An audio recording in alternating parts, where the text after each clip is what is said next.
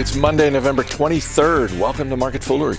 I'm Chris Hill. With me today, it's Jason Moser. Thanks for being here. Thank you for having me. We're going to talk social media stocks. We are going to dip into the Fool mailbag, but for the third Monday in a row, we get promising news on vaccines. AstraZeneca's trials showing a good range of efficacy. We have Regeneron Pharmaceutical getting emergency use approval from the FDA. Pfizer's vaccine could get approval in the UK this week. Here in the States, the FDA is scheduled to meet on December 10th to consider approval for Pfizer's vaccine. So more good news. All of that brings us to Korn Ferry. Shares of the global consulting firm up this morning after second quarter profits and revenue came in higher than expected. This is one of those businesses, Jason, that you look back to late March when pretty much every stock or most stocks were falling off a shelf. You could be forgiven for looking at a consulting business like Korn Ferry and thinking, boy, they're in real trouble. This isn't just the broad market sell-off. They are in real trouble, and they have bounced back pretty nicely.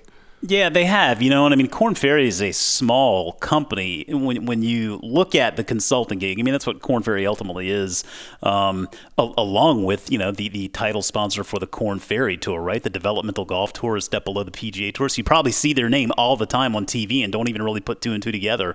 I think that's been a tremendous brand builder for them as a golf nerd. But, that's we'll talk about that another time. I do think that consulting is a great gig. It's a great business. You can build a heck of a business around it over time if you're good at it. We've seen companies like Cognizant and Accenture, for example, do wonderful things over the years. And particularly as we go to a more tech-driven and digital world, I mean, they really do a good job of harnessing that expertise and being able to sort of deploy that talent, that expertise around the world. Korn Ferry, I mean, a $2 billion market cap, still a very small company, but, going into this year, it was a small company, but it was growing, slowly but surely. They were doing a pretty good job. And then, the COVID monkey wrench kind of set them back a little bit. But that's not on them, right? I mean, that's something everybody's dealing with. And so when you look at the results for this quarter, top line was down 12% from a year ago, but sequentially it was actually up 27%, which I think is important. I mean, that shows some signs that maybe things are coming back around. And I think that with Korn Ferry, they have a strong collection of offerings. They basically they break their revenue out, their business out into four different segments: in consulting, in digital, and executive search, and then RPO, which is recruitment process outsourcing, and professional search. And so the neat thing about when you look at all four of those segments of the business, they were all down modestly for understandable reasons. Digital saw a little bit of a boost that was based on a small acquisition they made, but ultimately, I mean, they're treading water nicely. But I think one of the neat data points when you look across those lines of business for this company is that 71% of their revenue, and their revenue is essentially fee revenue, right? I mean, it's fees for their consulting services. 71% of their revenue comes from clients that utilize multiple lines of their business. And that number continues to actually grow, which is obviously a good thing, right? That says they're doing something right, they're doing something well, and that the customers they're signing up for their services see value, and they're growing that relationship. And that's really what you want to see. So I think that when you look at the market opportunity, when you look at the lines of business in which they execute, and you see that their customers generally are happy and expanding their relationships, I mean, it's a difficult time, but I think this is a neat business here that investors ought to keep an eye on. It really is remarkable how this entire industry has been able to sustain itself at a time when, a lot of businesses are struggling. A lot are putting a freeze on hiring, certainly a lot of layoffs, that sort of thing. But I think it, and you touched on this with sort of the multiple lines where they're able to support different businesses. It speaks to the hand-holding aspect of what Korn Ferry does, of basically helping to guide a lot of businesses through this. Yeah. And, one thing they noted with this release we talk about. Well, I think it's habit for us to say once things get back to normal, and we say that sort of off the cuff, understanding that normal isn't going to necessarily be normal. We've got kind of a new normal that we're dealing with now, but they really make that point here, quarter in and quarter out. They say, listen, I mean, one of their priorities is ultimately to help guide all of their clients to what normal is, which is this new normal. They're like, we're not going back to a lot of the ways things were done. I mean, and that's not a bad thing, right? It's just, it kind of goes back to that Satya Nadella quote that we've, talked about so much here over the course of the year, where you saw 2 years of digital transformation brought forward, into 2 months. And businesses like Korn Ferry are really focused on not only exploiting that, but really helping their clients to adopt that mindset, adopt that mentality, and adapt their businesses so that they can benefit from that perception. And I think that's ultimately a good thing. I think that's why these consulting companies stand a chance to do very well in the coming years. I mean, when you look at Korn Ferry, the stock itself, there's still some trepidation, right? They feel like, all right, we don't know what is around the corner. They're not offering guidance. They're really not trying to set the table here for us. But there's some optimism in the numbers there. And if you look at the stock, it trades around 70 times earnings right now. You can't let that high multiple fool you. Their earnings are very depressed for obvious reasons. And this is a company that has proven that it can perform very well in good times. So, I actually look at this business right now. I mean, they generated better than $200 million in free cash flow over the last 12 months. I mean, I look at businesses like this right now and think, given the pessimism that's out there, if you believe that all of this great vaccine news is indeed going to stick, and I think it does. I think it does stick, and I think we're going to continue to see things open back up and people feel a little bit better about things. If we see things start to improve, on a macro level, I mean, you're going to see businesses like Korn Ferry benefit from that. And I think that even though you see that 70 times earnings multiple today, again, you can't let that fool you because those earnings are depressed. I mean, there could be a real window of opportunity for folks to get into a neat little small cap play here that's playing in a really big market opportunity. Shares of Snap are up 5% today after the social media company announced the launch of Spotlight, a feature on Snapchat that is basically their version of TikTok. Among other things. Among other things, yes. Instagram, and I'm not on Instagram, but Instagram, I think it's Reels. Instagram Reels is Instagram's version of Something TikTok. like that, short video.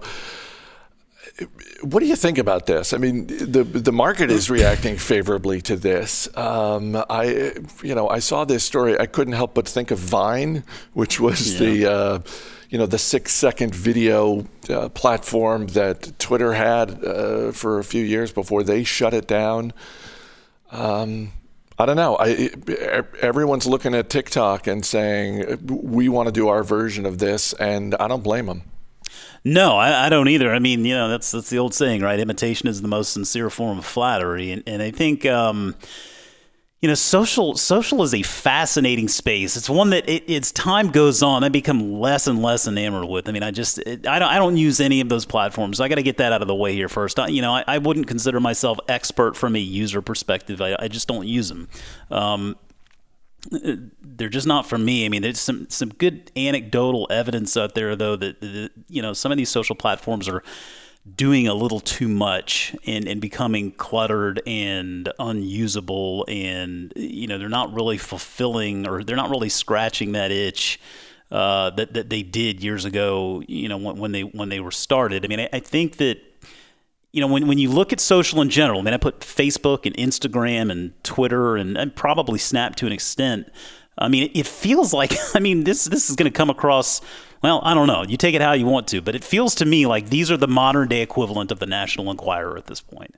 I mean, I really do. It's amazing to me. Like, I find myself scrolling through Twitter and spending more time telling them to stop sending me stuff, or I don't like this, or I think this is spammy, as opposed to seeing stuff that I actually like. And that leads me to wonder, is there AI, is there machine learning really doing that great of a job? Now, in Snap's case, I think Snap benefits a little bit from what appears to be at least some level of Facebook and Instagram and Twitter exhaustion, because Snap is more that one-on-one communication versus like this big, let's get it out in front of the world and have sort of that Times Square discussion. Those big platforms can be very dangerous if you don't know what you're doing. And I think with Snap, I mean, they're continuing to really focus on what their initial purpose was from the very beginning, it becoming more of that one-on-one communication, or one with just a small group, versus like letting the whole world know what you think. They are offering some interesting incentives, I mean, to get people out there to create content. And I think from an advertiser's perspective, it's a bit of a catch-22, because even if you don't really like, that environment, so to speak, even if you don't really want to be such a big part of it, you don't really have a choice. They must be on them. It's not optional, because that's where so many people spend their time, for better and for worse. And so I think that for me with Snap, I mean, this isn't something that generates probably a whole lot in the way of new users. It maybe is incremental at best, but I think it does help create engagement, which is ultimately what these platforms are focused on, is creating engagement. And it's just a very delicate balance there of creating engagement without going too far. And by going too far, I mean, I'll just use one little bit of anecdotal evidence. My wife was telling me over the weekend she is an Instagram user and becoming less and less enthused by it because of their push into commerce. And it's ruining the user experience. And I mean, I've seen a lot of people on Twitter say the same thing. Now, again, I don't use it. I can't really speak to it, but it makes sense. I mean, when these social platforms try to do too much and sort of step out of their lane, so to speak, it doesn't seem like this steps out of Snap's lane. It seems like it's very much in line with what they've been doing. Whether they can really monetize it effectively, I guess, is the difference there. I mean, we'll have to see if that's something that actually comes to fruition. But the early signs show that they're willing to pay up to try to grow that monetization. So it probably will be a while until we actually see it. I think it probably will help with the stickiness factor. It will help with engagement.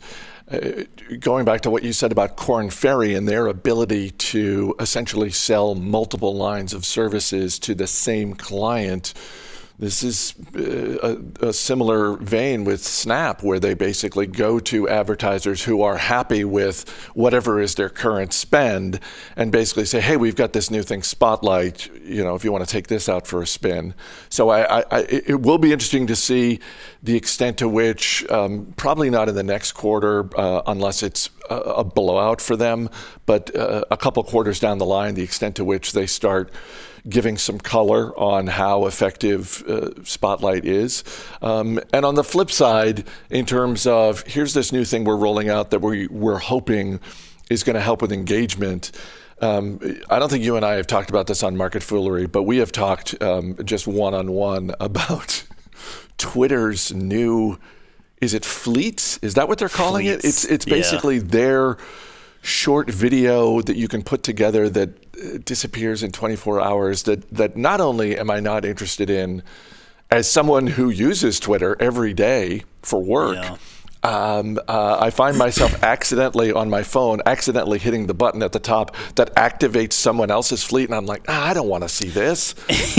And it's people I'm following that I like. I'm like, I don't care about this. Well, and that's it. I mean, coming up with something new, you have to make sure it offers something that doesn't already exist. And my first impression with fleets, I don't understand what it's for. I mean, I understand what it does. I mean, it's these little 24-hour stories. It's like their version of Instagram stories, I guess. But having clicked through a couple of those fleets, and I'm like, oh, it's a tweet. It's the same thing as what I would just see on my Twitter feed, right? Except now it disappears. Well, I couldn't care less about that. And so then I think, all right, well, from an advertiser's perspective, how attractive is that? Because that really seems like just the same thing repackaged, and that's where you have to be very careful. I mean, that's I try not to be too hard on Twitter. I mean, I'm not saying what they're doing is easy, but man, it's been a long time since they've really done anything special. I don't consider Fleet special. I think Fleets eventually probably go the way of a Twitter moment. I don't see how they're really monetizable in any other way than tweets are monetized today, and that's. Yeah, I mean, when you create something new, it has to be something that fills a demand, right? And yeah, it's clever that they did it, but yeah, I mean, as a user myself, I would love to be able to opt out of those fleets because I find them utterly annoying and utterly useless. I'd be interested to see with Snap. I mean, that I think is really going to be the question with Snap and this new feature is how do users feel about it? And that'll take some time to roll out. And you know, maybe you and I are the outliers here. Maybe we're the ones that don't like fleets or don't really care about them, but maybe the rest of the world out there does. We'll find out because it's still a very new product as well. I don't know that that's the case. I think as time goes on, we probably see that the interest in fleets is fleeting, I suppose. I don't know, but yeah, I mean, that's ultimately it. When you're creating something new, it needs to fill a demand and do something that you weren't doing before. And if it doesn't qualify, if it doesn't fit those qualifiers, then it's going to be a very difficult road to monetization. Our email address is marketfoolery@fool.com. Got an email from Carlos Argueta. He writes, I'm 19 years old, just started investing, and I follow the foolish philosophy of stock picking. My question is whether using ETFs like the SPY or the QQQ is a great tool to use as a heavy lifter in one's portfolio and let individual stocks drive growth, or should I look at ETFs differently in terms of an investment tool? Thanks. I'm a big fan of the show. Thank you, Carlos. We're big fans of anyone who starts investing as early in life as you, so kudos for that. Absolutely. I don't have any ETFs in my portfolio, but it is something that I think I should probably, it is a tool that and I love the way he put it in terms of an investment tool. It is a tool I probably should use. I know our friend and colleague Ron Gross does that. What do you think to Carlos's question? Well, I mean, yeah, to your point, congratulations, Carlos. I mean, you know, being 19 and doing what you're doing is special. So keep that going because I guarantee you 10 years from now, you'll look back and think, wow, thank God I did that. I think a lot of this just depends on your stomach and how you can handle risk, so to speak, right? I mean, I think that's the general. That's one of the benefits of funds is that you can invest in a lot of different holdings at once. And so like with index funds, whether it's the VOO or the SPY, so I mean, look at the VOO, for example, Vanguard's version that tracks the S&P. You look over the last 5 years, the VOO is up 71%. Over the last 10 years, it's up 200%. I mean, any which way you cut it, I think those are acceptable returns for not a lot of risk, as long as you're just willing to simply be patient and just sort of wait it out. I personally own shares of an S&P index fund in my work 401k. More of my money is diverted over towards the self-directed brokerage because the lure of individual stocks is just too great for me to pass up. I just love investing in individual businesses, and that's just one of the most fun things I can do on a daily basis is just follow that stuff. But even I know that, you know, I need to protect myself from myself, and I think that's what funds can do for you. So I think if you're looking at a broader market fund, that's an excellent tool. You know, when you start getting into more specific markets, that's where you need to be a little bit more selective because there are ETFs out there that focus on just, you know, specific industries. So an ETF that's focused on gaming, that won't necessarily be the same as an ETF focused on cybersecurity or e-commerce. And I think there are probably some markets where investing in a fund is more than likely the better way to go. I mean, for me personally, if I really felt, you know, the need to have meaningful exposure to cybersecurity, for example, I would more than likely do that through an ETF. It's not a market that I fully understand. It seems like it's constantly changing, and so that's one where it seems like, you know, diversification would be paramount as far as what you're looking for. But I mean, I think they work very well together, and I think I would personally look at. If there's one fund that you have, it would be a fund that covers the broader S&P index. And then if you really do like investing in individual companies, you know, have some of that portfolio exposed to that fund, to that S&P fund. And then, I mean, listen, at 19, You've got a lot of time in front of you, and so that means you can take a few more chances, which means I think you should be looking at this opportunity for individual stocks a little bit differently than maybe someone who's 60 years old. But I think that viewing those funds as a tool, as a nice sort of foundation for a portfolio, it's an excellent perspective, and I'd encourage it. Real quick before we go, it is Thanksgiving week, which means it is a short week for us on Market Foolery, but you can look forward to Motley Fool Money, a tradition unlike any other. Our Thanksgiving special coming later this week on Motley Fool Money. Oh yeah. Jason this is where like the tradition unlike any other, and this is the episode where you close it out with that little somber Masters piano guitar music, right? Because that along with the Masters, our Thanksgiving show and the Masters, I mean those are the two traditions. Yeah, they are unlike any other. Jason Moser, thanks for being here. Thank you. As always, people on the program may have interest in the stocks they talk about, and the Motley Fool may have formal recommendations for or against, so don't buy or sell stocks based solely on what you hear. That's going to do it for this edition of Market Foolery. The show is mixed by Dan Boyd. I'm Chris Hill. Thanks for listening. We'll see you tomorrow.